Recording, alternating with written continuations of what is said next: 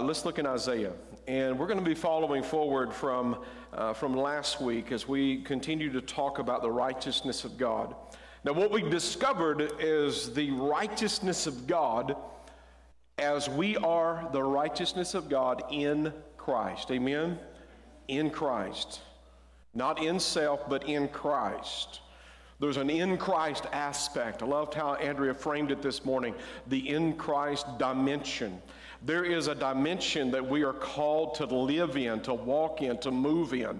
It's time that folks, and unfortunately, in our Western ideology, see, in Eastern ideology, the culture is centered around the family, the community of the family. It's not just what I do because I want to do it, and it's isolated and separated from everybody else. But see, in the everything that happens and takes place is in the context of community, common unity. There's a dependence upon one another. Now, in the West, we have an individual mindset, ideology, and so it is separate. It is understanding that we walk into, and it's a culture that we walk into, and so we're talking about my destiny. We're talking about my wants, my needs, my rights, my. Oh, my. But see, in the biblical context, we are meant and called together to be together. We need one another.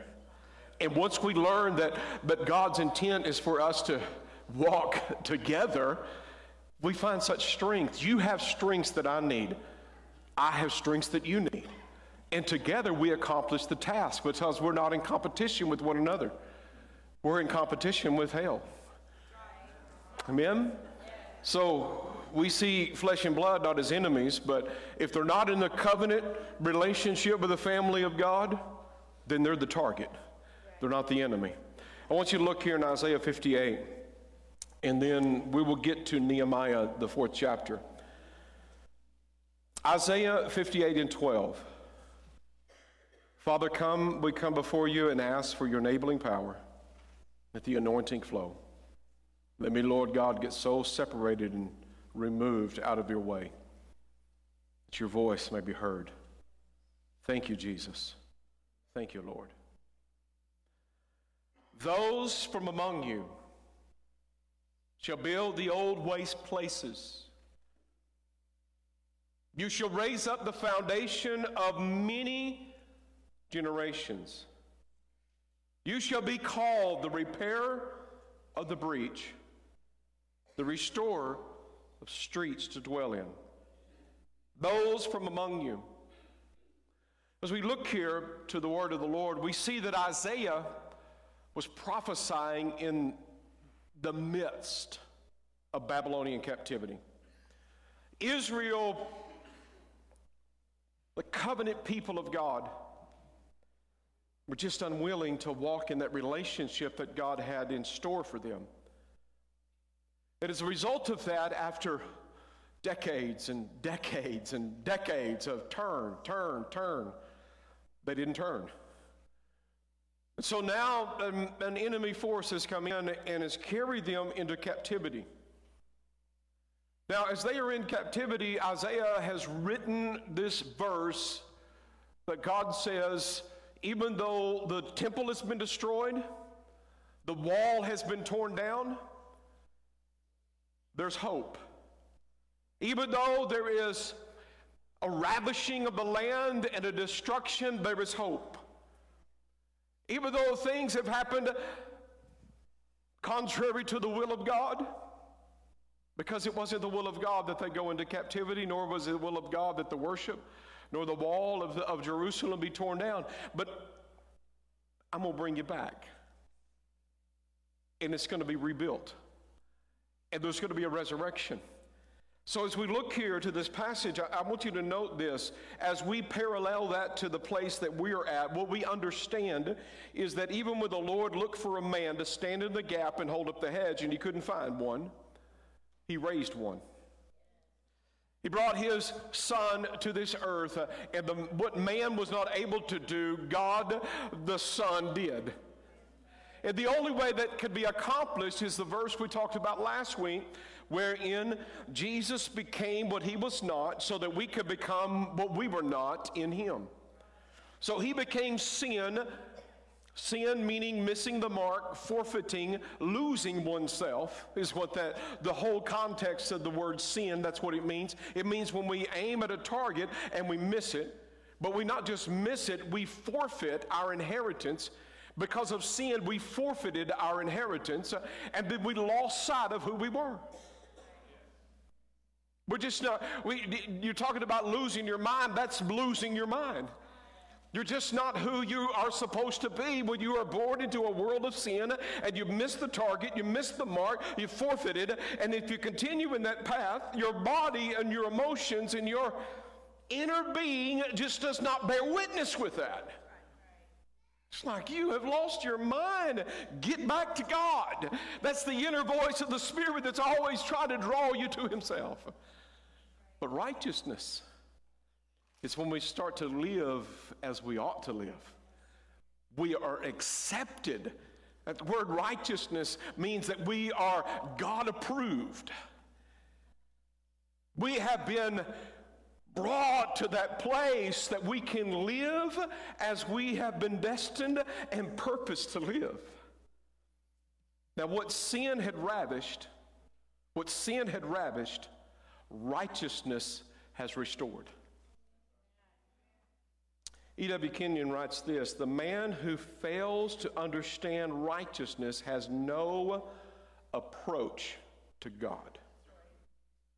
The man who fails to understand, a woman who fails to understand that they, through and in Jesus, not separate from him, in Jesus, because my righteousness is not worthy, it's not going to accomplish, but I'm not in me, I'm in him and he is in me.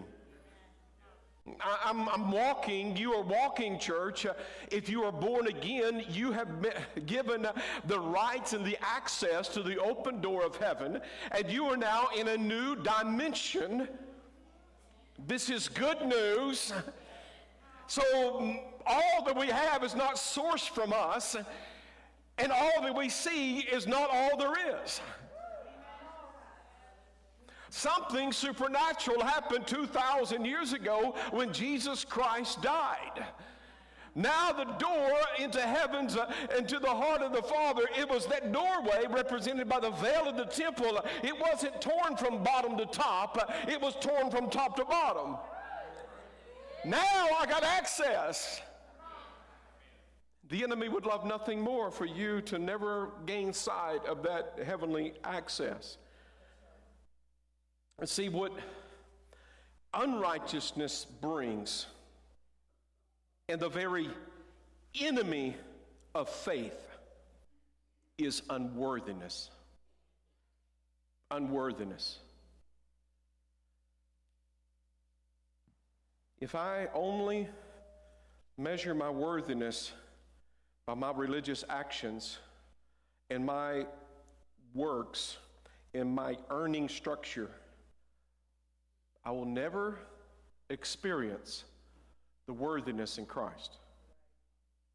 But once I have accepted in and through and by faith that I'm no longer rejected, I reject rejection, and I accept acceptance. I reject unworthiness, and I accept worthiness. I'm not alienated and separated anymore. I wasn't born with an alienated mind in Christ. I was born in this world with an alienated mind that kept me separated from God. But once I stepped into Christ, come on now, once I stepped into Christ, now I've got an alignment that is taking place. Anybody ever had your car out of line? You let go of the wheel, guess what? That thing will turn into the ditch depending on how much it's out of line. But let me tell you, when you come into Christ Jesus, what happens is that now your mind is aligned. And even when you take your hands off the wheel, it's going to stay on the road. So it's a measure of, it's the knowing of my understanding. It's the knowing of my understanding. I'm not half saved. I'm wholly saved.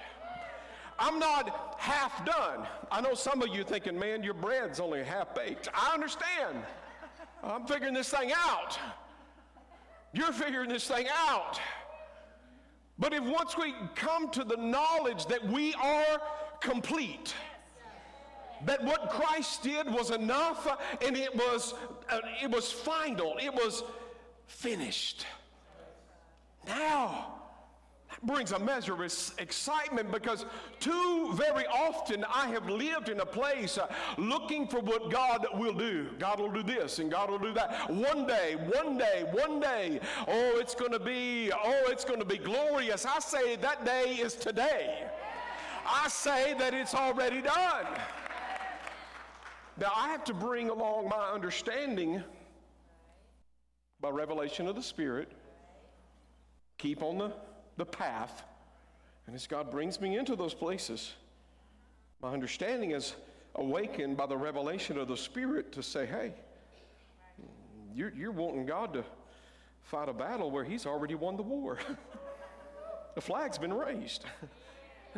Look back 2,000 years ago. You see the flag's raised. It's done. It's complete. It's tetelestai. It's finished. Nothing more need be done than what's already been done. It's complete. Now we're going to bring our understanding. Oh, Holy Spirit, let us see. Bring our understanding into alignment.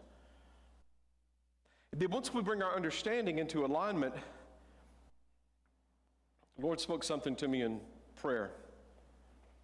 He said, I want to entrust the riches of my kingdom. I want to entrust the riches of my kingdom. But I cannot entrust to those that I don't trust.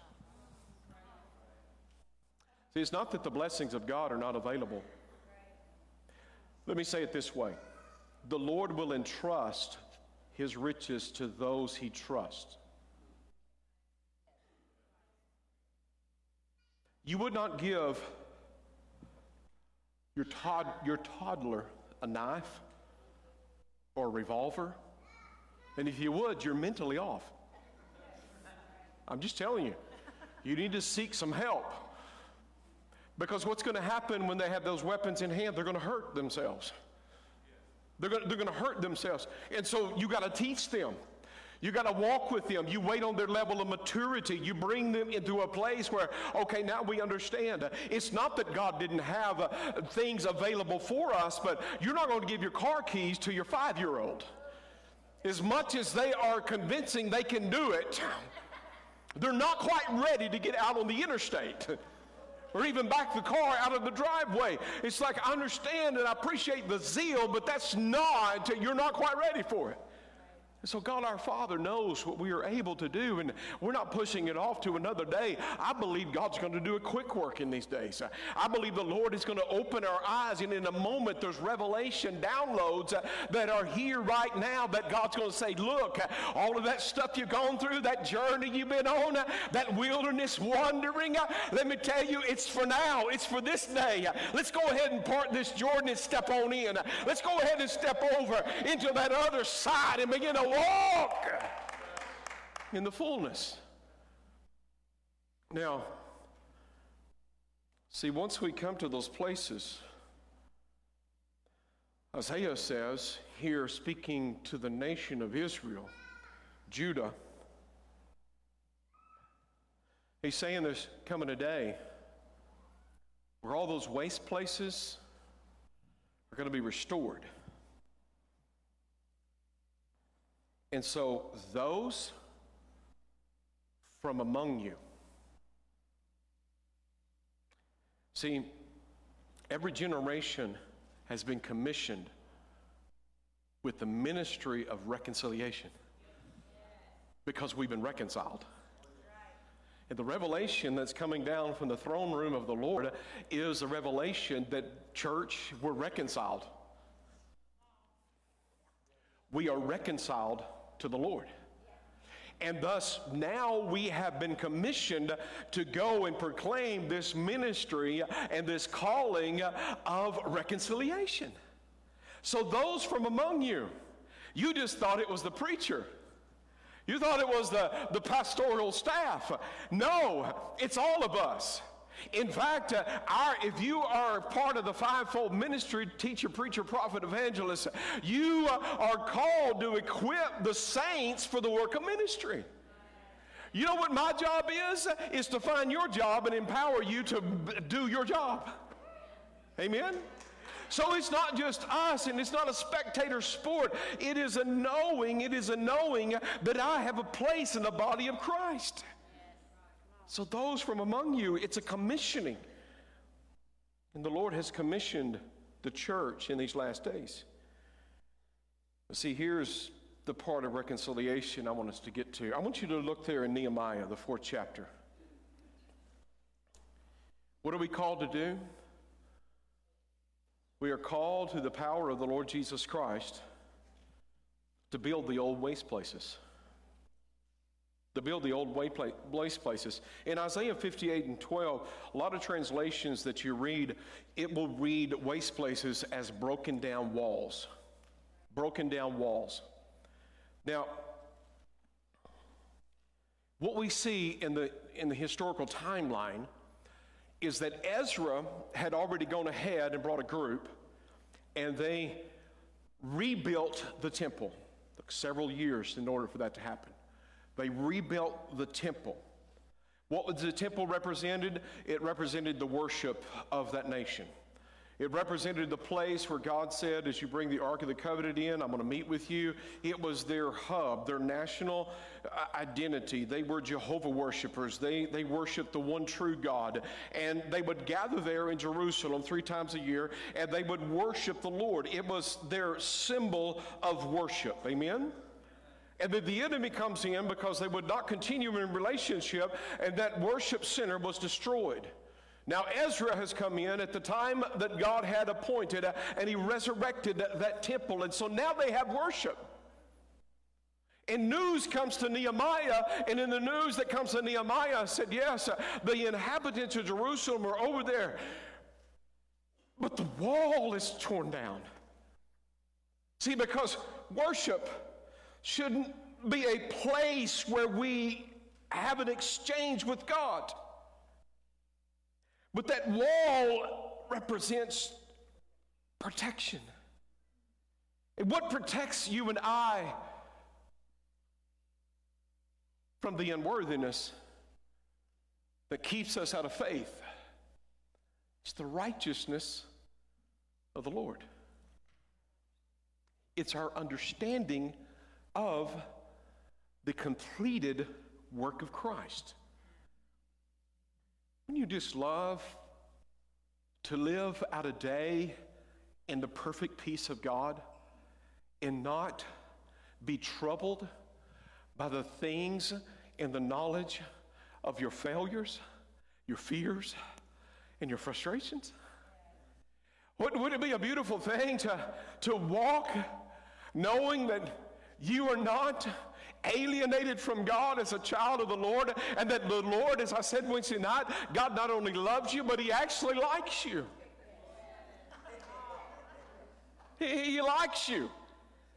Wouldn't you love to stop the recorder in your mind, the rewind and play, You're worthless, you're no good, you'll never amount to anything, nobody likes you, nobody's ever going to accept you, you are rejected, you are marginalized, you are a victim.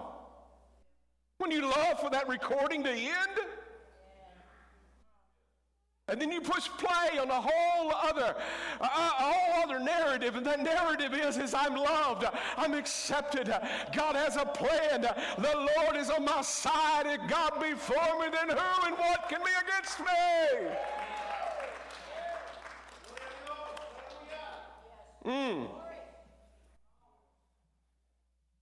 See, what we're doing is we're reconciling our right now mental space and existence to where we should be, could be, and God desires us to be. It's just one step out of self into the name that is above every name. Now, as we look here, the waste places. The waste places. Look there in Nehemiah, if you will, 4. Let's look at verse 6. So we built the wall, and the entire wall was joined together up to half its height. How many know that half righteousness is not what we need? But notice here, the people had the mind. They made up their mind, we're going to get this thing done. As Crossroad made up their mind, we're going to get this thing done. Amen. We're going to get there. We're not going to be satisfied until you're free, you're free, you're free, I'm free, everybody's free. We walk in freedom and liberty, and everywhere we go, the people say, I don't know what they got going on up in there, but let me tell you what I do know. That person's free. I knew them when, and they're not what they were when I knew them. There's something else going on up in there. Something has changed. I kind of like being in their presence now. I hated them before, but man, they come in, there's like a darkness leaves the room. There's nothing but light. I don't know what you call that thing, but I like it.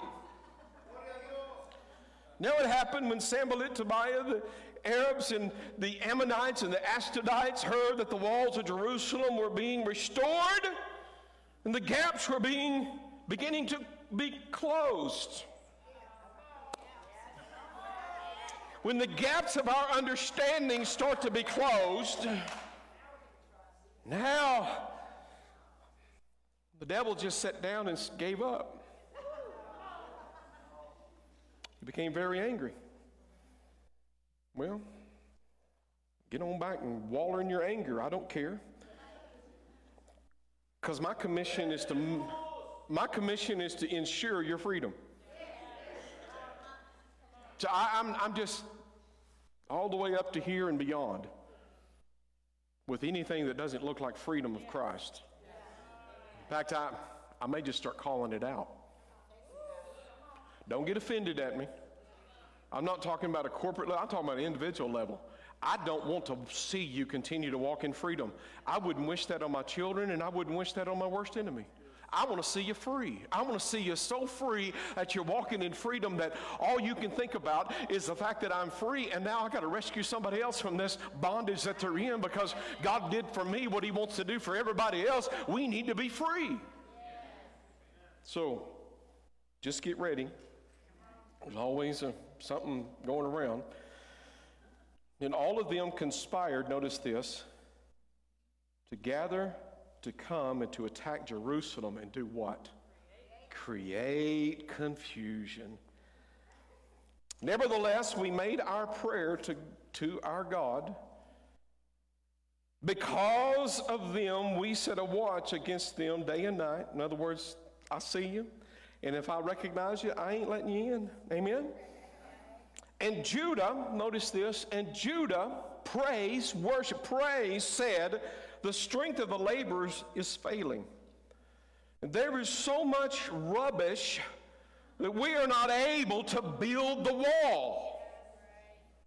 And our adversary said, they will neither know nor see anything till we come into their midst and kill them and cause the work to cease. So it was when the Jews who dwelt near them came that they told us 10 times. 10 times.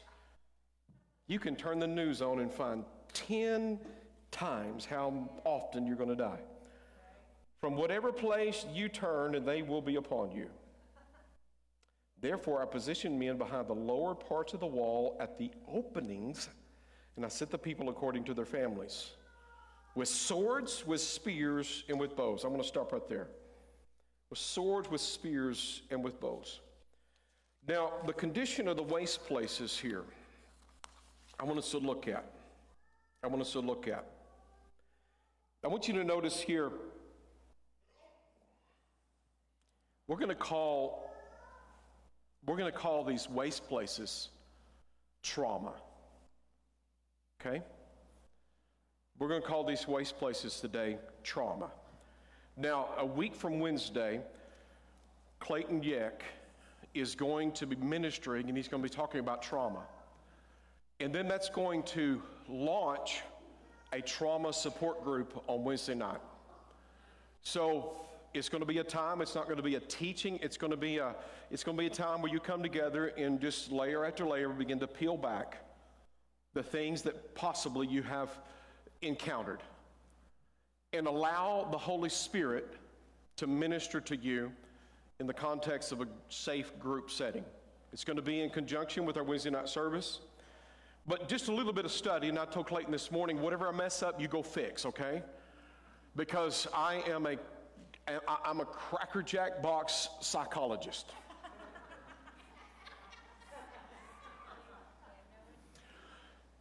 So now you know, I'm just confessing my fault. But what you can discover is that what man has discovered, because man's discovery, it's God's creation. We have been made to operate in a certain level. Carolina Leaf, one of the leading Christian psychologists, she said, we are pre-wired for love and for optimism. We are pre-wired for love and optimism. So if we're not living in love or in optimism, guess what? Our body's telling us something's wrong. We got to get this thing fixed. Let's get this thing fixed. Let's get this thing fixed. But we also discover that, I know that we've said and scientists say that women use both sides of the brain and men only use one side. But you have a conscious mind, a subconscious mind, and an unconscious mind. You have a conscious mind, you have a subconscious mind, and an unconscious mind.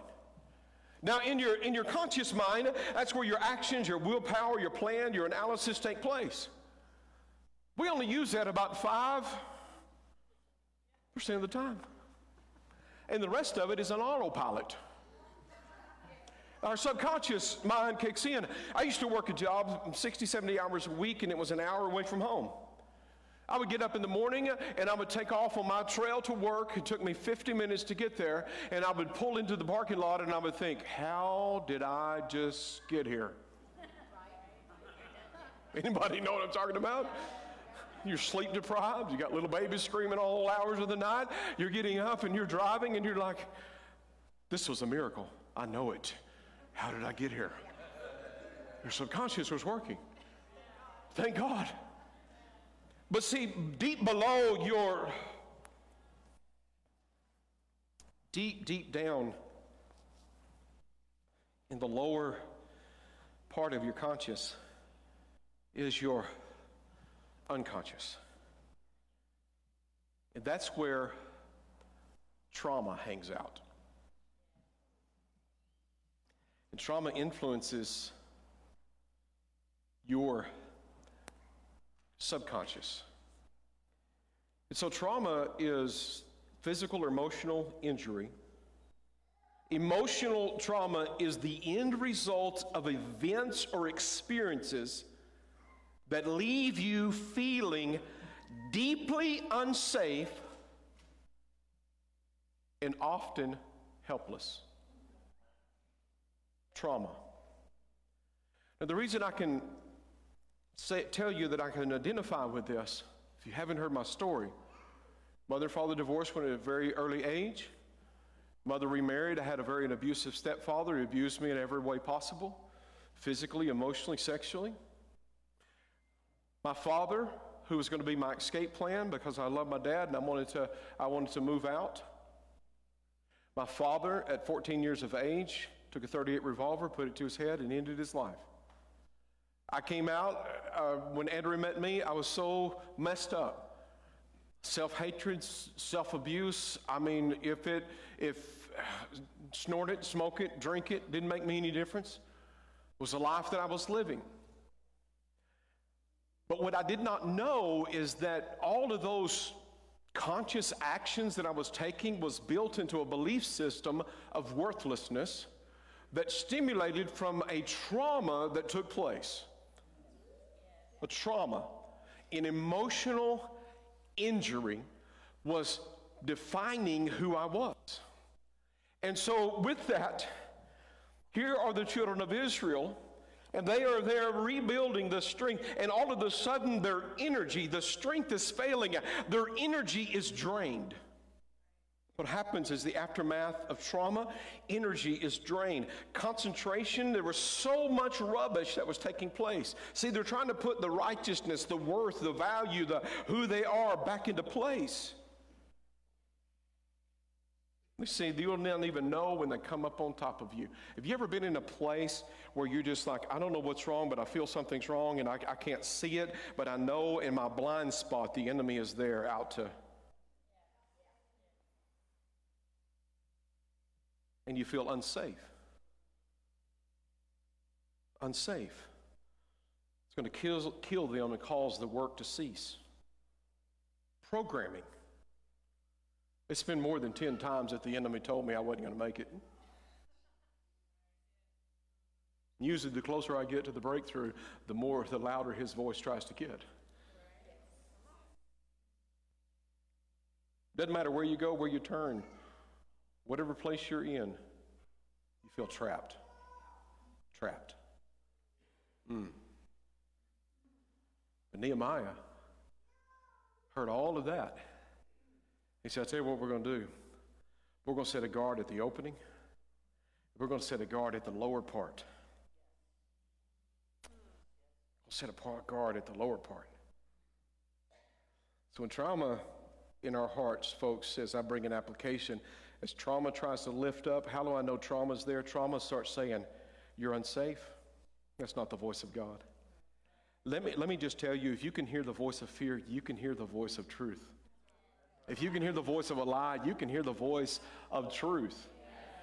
If fear is speaking to you, let me tell you, you can hear the voice of truth. So Nehemiah set a guard at the openings, in the gateways. See, a lot of you, the righteousness is already complete. Let me just say, a lot of you, if you're a born-again child of God, the wall has already been built. But you have the right to the gate. You can let that door be open or that door be closed. It's not that God is going to come down and do it all over again. He's already done it. You're understanding. The understanding being complete. But he made the petition before God. And he said, oh Lord, help us. Now what do? They got back to work. What were they doing? They were continuing on the journey. They had their mind made up. I'm not stopping here. I will not stop until I'm completely and totally free. Until all of the past is gone and the trauma has been healed completely. Now, I've got 3 days of messages, but I'm going to start to draw it in. I shared with you a few weeks ago how that I was in a setting, and just in a moment, we were presented a need in this meeting that I was in. And in just a moment, I felt this overwhelming understanding of generational traumatic things that were happening to a certain group of people. My heart was so broken. And I felt in those moments such a deep, deep desperation for the deliverance of these individuals who had been hurt emotionally, physically, sexually. And I said, oh God, feels so hopeless. How will they ever find freedom? What I was feeling was a spirit of intercession. And the Lord in that moment said, son, in a moment, I can take all that away. Now, we went to Bibles and Burgers yesterday. and our street evangelist, Tim, was just pumping me up with all the good testimonies he had. And I said, Tim, you're preaching my message tomorrow. And so I'm going to punctuate this service, but I'm going to ask Tim to come up. And we're going to give an altar call in just a minute. He's going to help me pray. Come on, Tim. I want you to share just a little bit of, you mind sharing your journey? I want you to tell them just from your war experience and what God had done. All right. I thought you were kidding when you said you were going to call me up here. No. So I want you to give you something to hang on to. Come back here and hang on. Keep that microphone up close. So I get kind of excited when I talk about this because it ain't my story, it's God's story. I was in Iraq for 13 months, and I know there's a lot of veterans in here, so you know what I'm talking about when I talk about this. So when you go to combat, you do a lot of things that you're expected to do, and you hurt people. You take people's lives, and that affects you as a human being because we're not supposed to do that. And so when I got home, I couldn't deal with it. It mentally just disturbed me. I couldn't cope with knowing that I took God's creation and eliminated it off the face of the earth. And a lot of veterans deal with that. And so they prescribed me a lot of medicine to take, and so I could deal with it every day. And in 2006, when I got out of the military, I took those pills all the way, every day, every morning. My family would remind me consistently, did you take your medicine today? Because if I didn't, I would destroy our house. I would look down, see a tear in my shirt. I would see my shoes untied. And this rage of that I would start getting mad, and then I couldn't stop it. I would just be enraged and engulfed and just angry and just horrible. And so last year around this time, me and my wife were invited to a revival. Now, mind you, I've never seen hands being laid on people, healing, anything like that. Never experienced it. So we go to this revival. It's Jonathan Shuttlesworth, and it's in Rowlett, Texas, and at Church in the City. And I get in there, and I look around, and I see what's going on, and I'm like, what is going on? This is shenanigans. This is where did they bring me? And what kind of people? What's going on? You know, and I was never. I still. When I went up to the altar, Jonathan asked. It was probably about the second week, and he had asked people to come up to rededicate their life or dedicate their life to the Lord. And me and my wife went up to the altar just to rededicate our life. I wasn't going up there to be healed. I've seen what he was doing, and I was still, but I know I needed to get right with the Lord because I had stepped back and I had backslid. And so I get up there, and I'm not a guy that looks like you could just walk up and touch him. And I'm rededicating my life to the Lord. I have my hands in the air, my eyes closed, and I feel Jonathan grab my hand. And I open my eyes, and he's standing above me, and it looks like he's staring into the depths of my soul. And I'm just kind of like took back, and he starts to speak my problem. He tells me the anger outbursts that I've had in the past, and the anger that just rears up in my body is no more. That Satan doesn't have that hold on me anymore. In Jesus' name, you're healed. And when he done that,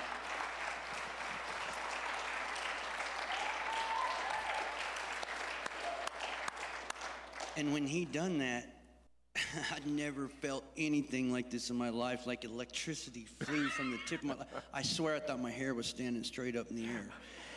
And man, it changed me. It changed right then. God said, no more. Satan doesn't have this, and he took it from me. And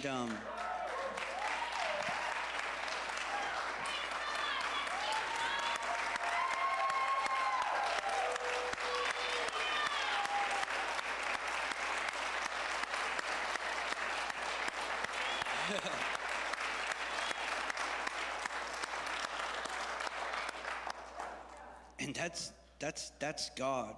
God did that. And I went home. I didn't tell my family or anything. I knew that God had healed me right there. And mind you, this is last year around this time.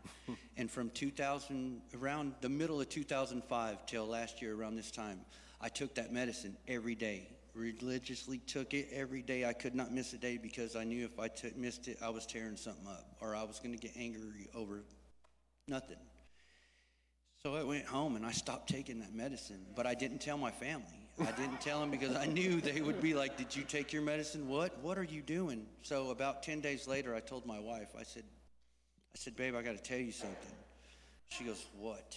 And I said, I haven't been taking my medicine ever since Jonathan used the power of God to heal me. And she goes, what? And I said, I don't need it. Like, I don't need it. And that was a year.